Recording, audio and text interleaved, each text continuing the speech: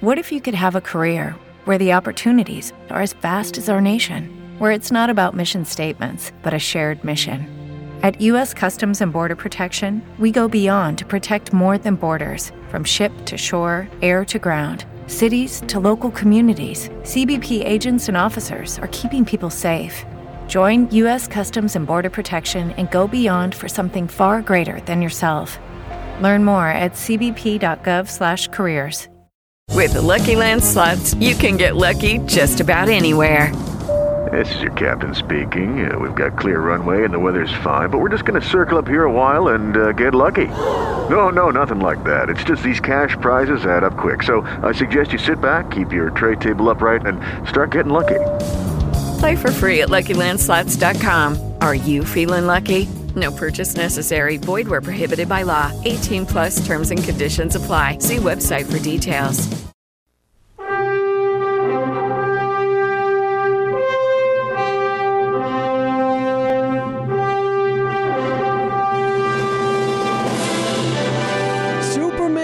Thanksgiving weekend? Superman. That's right. I'm playing the Superman theme on Thanksgiving weekend because somehow it ties into this Thanksgiving story and what my next guest, Kevin D. Miller, wants to share for Thanksgiving specifically. Kevin, first of all, welcome to the podcast today. Thank you, Alex. I'm glad to be here. Looking forward to talking to you. So you write this book called Heart of Steel, and it's kind of, the topic is around Thanksgiving and how maybe hard family conversations should be had, shouldn't be had, where we stand on that. But let's dive into the book first of all. Why'd you write it? Why Heart of Steel?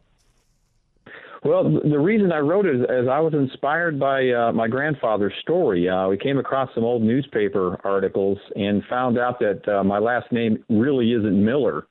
It's actually very Polish, Puchalski.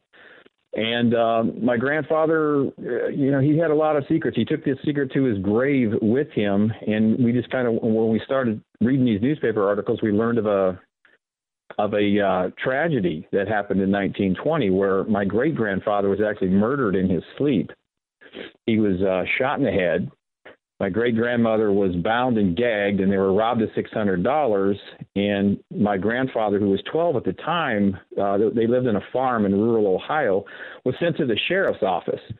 And then as the newspaper articles expanded, a scandal took effect, and a lot of twists and turns and stuff went on there. So the story became more and more intriguing.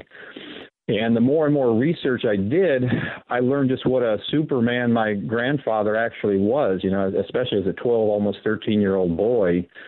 He's got quite an incredible story, and I just had to tell the story. I just said, this is a story I've got to tell, even though, he kept it secret to his grave. I just figured I got to tell the story. Kevin, I started reading this today, and your guy sent us it over today, and I was just, I started choking up. I'm like, are you kidding me? This is what he had to endure as a 12-year-old. Yeah. We don't want to give it all away because it's in the book, but just give us a glimpse into why he's such a hero to you.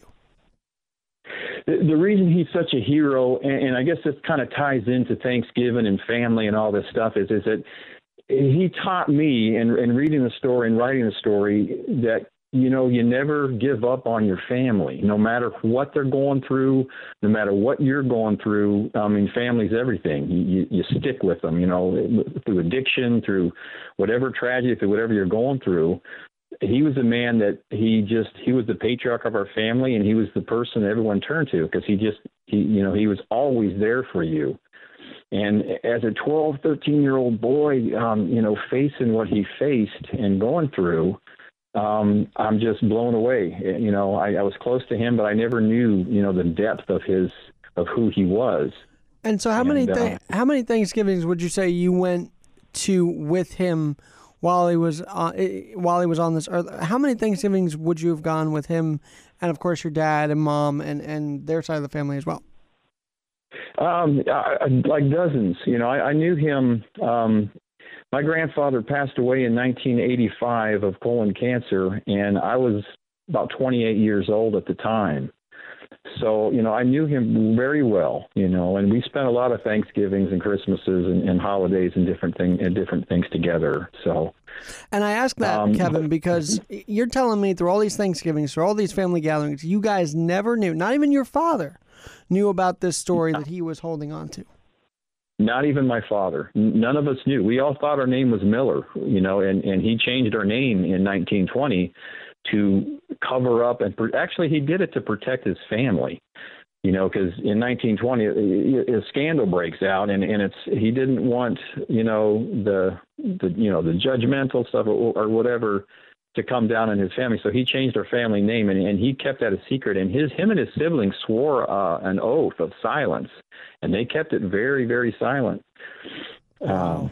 Go ahead. No, this is fascinating. Keep going, because I want my listeners to know more about this. Oh, sure. Yeah, I was going to share that on his deathbed, my uncle Rick, my dad's younger brother, he asked him, as he was dying, he's like, "Pops," he's like, "tell me about your life."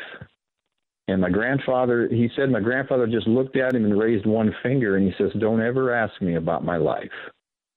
And he soon passed after that. And he took everything that was hurtful and, to the grave with him. And he carried that burden. He carried that weight on himself. He didn't lean on anyone else. He carried that and took it to the grave with him. And to me, it's just amazing. How do you carry that, knowledge and that tragedy and that hurt with you your entire life? Now, have you guys... So you obviously didn't find this out when you were 28. What research went into finding out the paper clippings, just that alone? Here's how it happened. My uncle Rick, who I just mentioned, was at a funeral, and he was approached by some cousins of ours who were doing some research into ancestry, and they came across these newspaper articles, and they handed it to him and said, hey, you might want to read these, because your name's not really Miller, and so that's how we found out, that our name wasn't Miller, it was Puchalski, and that's what started the research. It's like, okay, and because there was a bunch of these articles that kind of spanned out over a week and a half as the murder case, the murder mystery kind of starts, revealing itself. So that's where it started, So we kind of got the gist of the story there, and then started researching it deeper later on. So you tie this into Thanksgiving. I want to know: do you think sites like Ancestry.com and 23andMe and all this, do you think that helps the conversation, or at the dinner table at Thanksgiving, or is this like another "don't talk politics, don't talk ancestry"?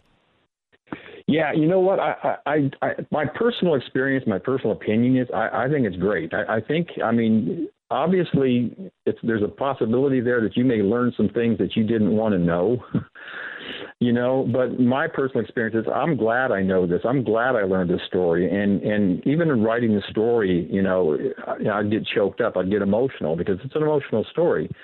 And, but I think that you should. I welcomed and with open arms, learning what I needed to learn and doing the 23andMe DNA testing. It showed me where my relatives came from and the roots there and my Polish heritage, the ancestry. It revealed a lot to me, a lot of secrets and stuff to me. But then again, I'm speaking for myself because, there are a lot of people who have secrets revealed that they probably didn't want to know, So it's kind of a personal choice, really. You really got to kind of take that into consideration before you make that decision.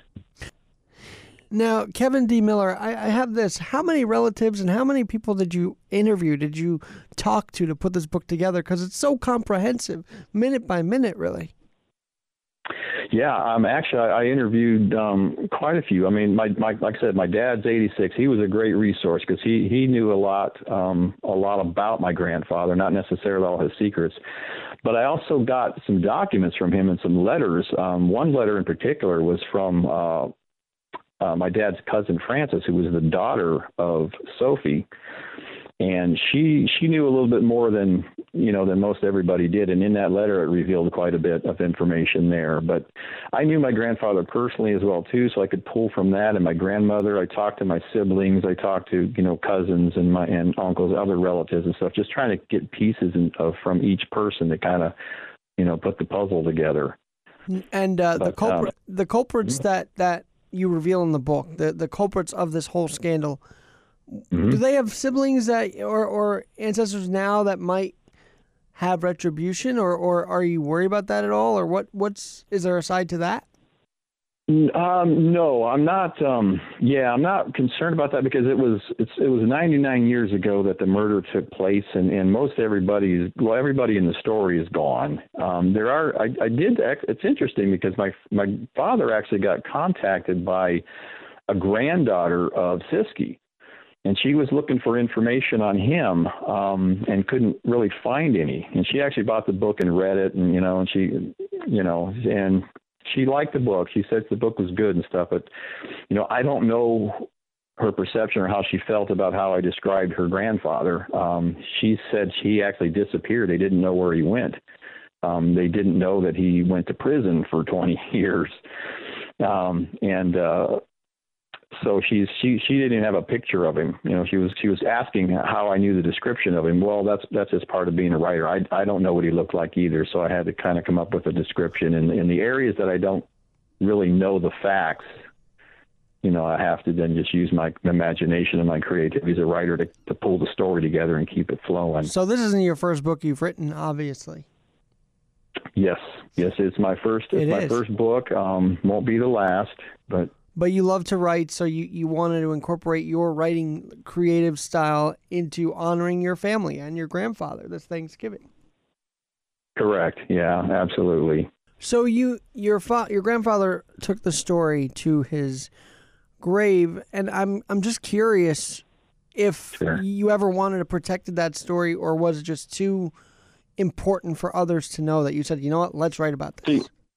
Yeah, Alex, that's a great question. That really is a great question. It's something I kind of struggle with a little bit because it's a good point. I mean, he was adamant at taking that secret to the grave with him. But after reading the story, after doing the research and everything that I found out and uncovered about him and his character and stuff, it's a story I just had to tell. It's like I really felt it needed to be told. I wanted to tell the story. I wanted to honor him. And it's also an inspirational story that I think people will connect with. People will connect with the story and be inspired by it even, and kind of, because the overall message, of the story is your family. You never give up on your family. You push through and you got each other's backs. So well, we've had some stuff I had to tell. We've had some stuff in our family come out, but you know what? We're going to be together at Thanksgiving. It's going to be beautiful, and I think, in a way, Thanksgiving is a great day to heal the family after these stories come out, and like, wow, what can we learn, but also how can we use this to unify us? Do you find that that's a unifying factor in your family? Oh my gosh, yes. Yeah, I think it's a very unifying factor, and I think those things, because, like I said, you need to look out for each other. Family needs to look out for each other. They need to watch each other's back. They need to protect, every family has its secrets and problems and stuff, but that's that family's business, and it should be, respected and protected and looking out for each other, and Thanksgiving is that day to kind of share those things and share family and talk about family. And so I agree with what you're saying. Mm-hmm. Now, Kevin, I know you're a veteran as well, so thank you for your service. What tours were you in? Where did you serve, and how did you serve? I was in the United States Air Force. I spent 8 years in the Air Force, back in the late 70s to mid 80s. So I spent some time in Grand Forks, North Dakota, a very, very cold place. I spent some time in Lubbock, Texas. I was a electronic technician working on ground navigational aids equipment for aircraft. I would say, so first of all, your time away from your family on Thanksgiving must have really affected you back in those days. Oh, yeah. It did, because we're 2,000 miles away. not a lot of the times that we would try to take leave and go spend it with my family, but there were Thanksgivings that we were on our own, basically. I mean, I had a wife and children with me, but we didn't have obviously the big family Thanksgiving to look forward to. So yeah, we missed out on a few of those. Would you say that your grandfather's story, now obviously you didn't know about it back in the 70s, 80s, but obviously he had an influence on you even overseas, like he would constantly on your mind, I'm sure. Yeah. Oh no, he was. And my grandfather, he lived in Ohio, and I remember going up there for a class while I was in the military at Wright-Patterson, Ohio, and he flew me up to his cabin, so I got to visit him up there. And this was just prior to him dying. He had cancer at the time, and I had no idea because he didn't let on. I mean, he just was a man that just did. That's why I'm calling Superman's appropriate, because he didn't complain. And it was the last time I saw him and the last time I got to speak with him. And I saw a gentle side of him, because he was a very tough guy, very loving guy, but very tough. And he never let on that he was sick. Well, and your grandfather sounds like a pure example of the greatest generation, would you say? Oh, absolutely. Totally agree. So your father writes the foreword to the book, and why is this so meaningful to him? Well, that was another reason I wrote the book as well. My dad's 86 years old. He thinks highly of his dad, and he didn't even know these things that were going on. And I wanted to dedicate this book to him as well. I wanted to complete this book and autograph it and hand him a copy, and I got to do that. And that was a nice check mark off my bucket list, because it meant the world to me. The story means the world to him. I mean, he encouraged me to write it. And when I wrote it, he said, you know what? It's not nice to make your dad cry, because when he read the book, it choked him up. He relived a lot of tough memories as well. But he was very thankful that I took the time to write the book. And that was one of my motivating factors at writing it. And for you personally, you talk about this, as you said, you just got choked up. Does getting the story make you feel a certain way every time you tell it to different outlets? Oh, I'm sorry. Can you say it again, Alex? I didn't catch that. Sure. So you tell the story often to different outlets. What's it like because you said you get choked up. What's it like telling it every time? I'm sure there's different emotions that come into that, even just interview process. Yeah, it is, but I kind of feel the same feelings every time, because I'm very close to the story. I'm very passionate about the story, and it took a lot, from me emotionally writing it. And so talking about it, I still have those same emotions and feelings and such when anybody asks me about the story and to tell them about the story. And I'm more than happy to talk about the story, because I think it's something that can touch people's lives, which is why now I like to. Do you feel like a Puchalski now, or do you still feel like a Miller? What's the feeling like now? That's funny, because when we found out, our name, it was like an identity crisis. It's like, who are we? Because we had no idea. But I feel like both. I mean, my grandfather gave me that name. He gave me the name Miller, so that's my name. But at the same time, I know I'm a Puchalski as well. So I take pride in that as learning, that I have a Polish heritage, and a lot of history there as well. So I embrace both names. Mm-hmm. Now, it was pitched to me as, how does someone handle dirty family secrets at Thanksgiving? So I guess that's one of my questions. How do people deal with this at Thanksgiving if they're not ready to?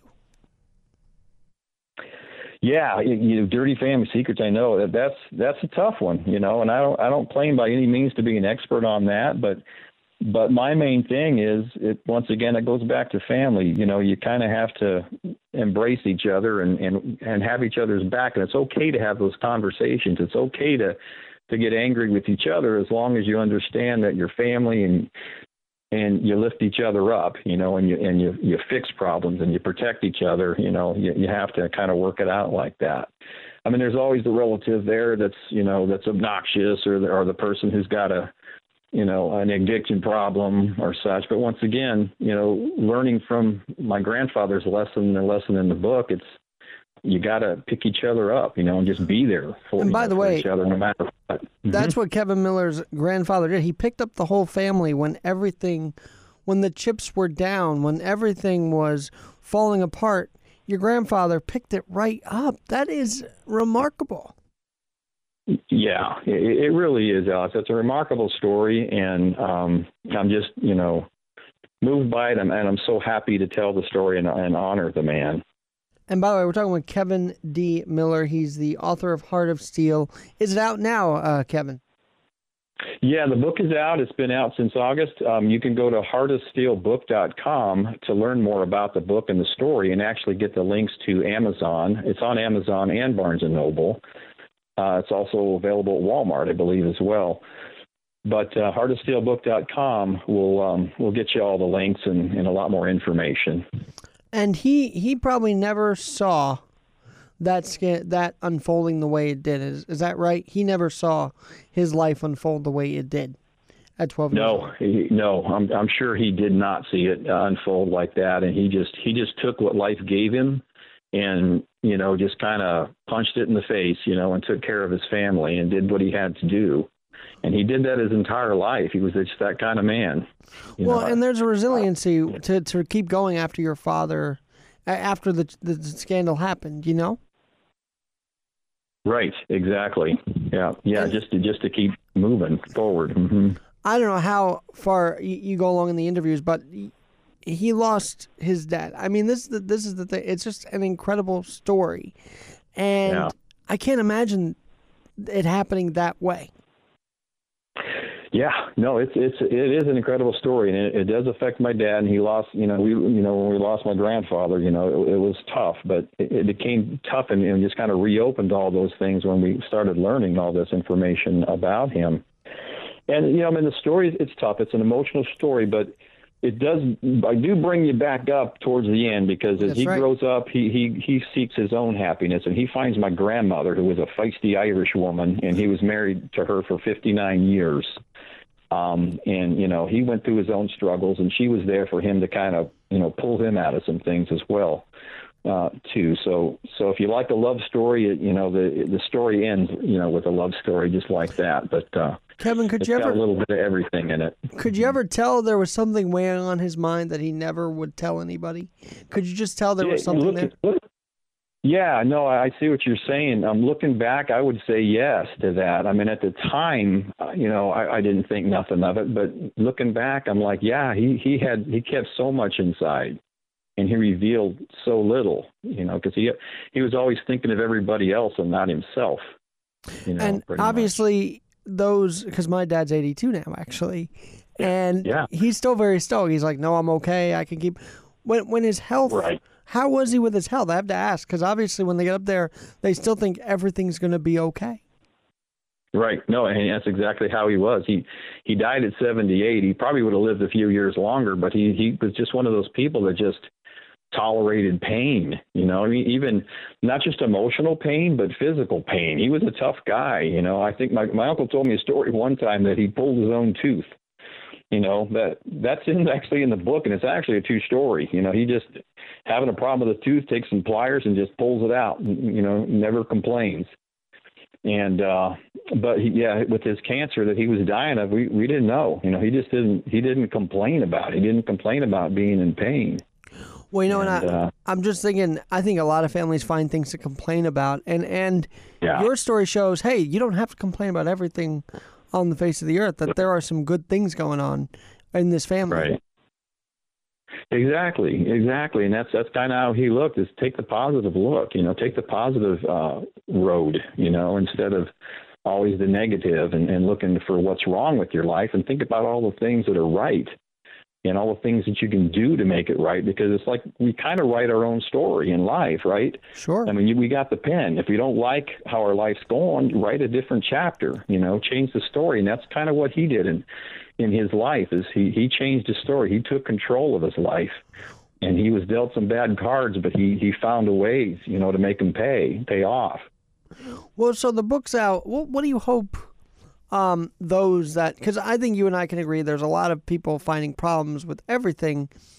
Sure. Do you think this story truly could touch their heart and say, you know what, my life is not that bad at all.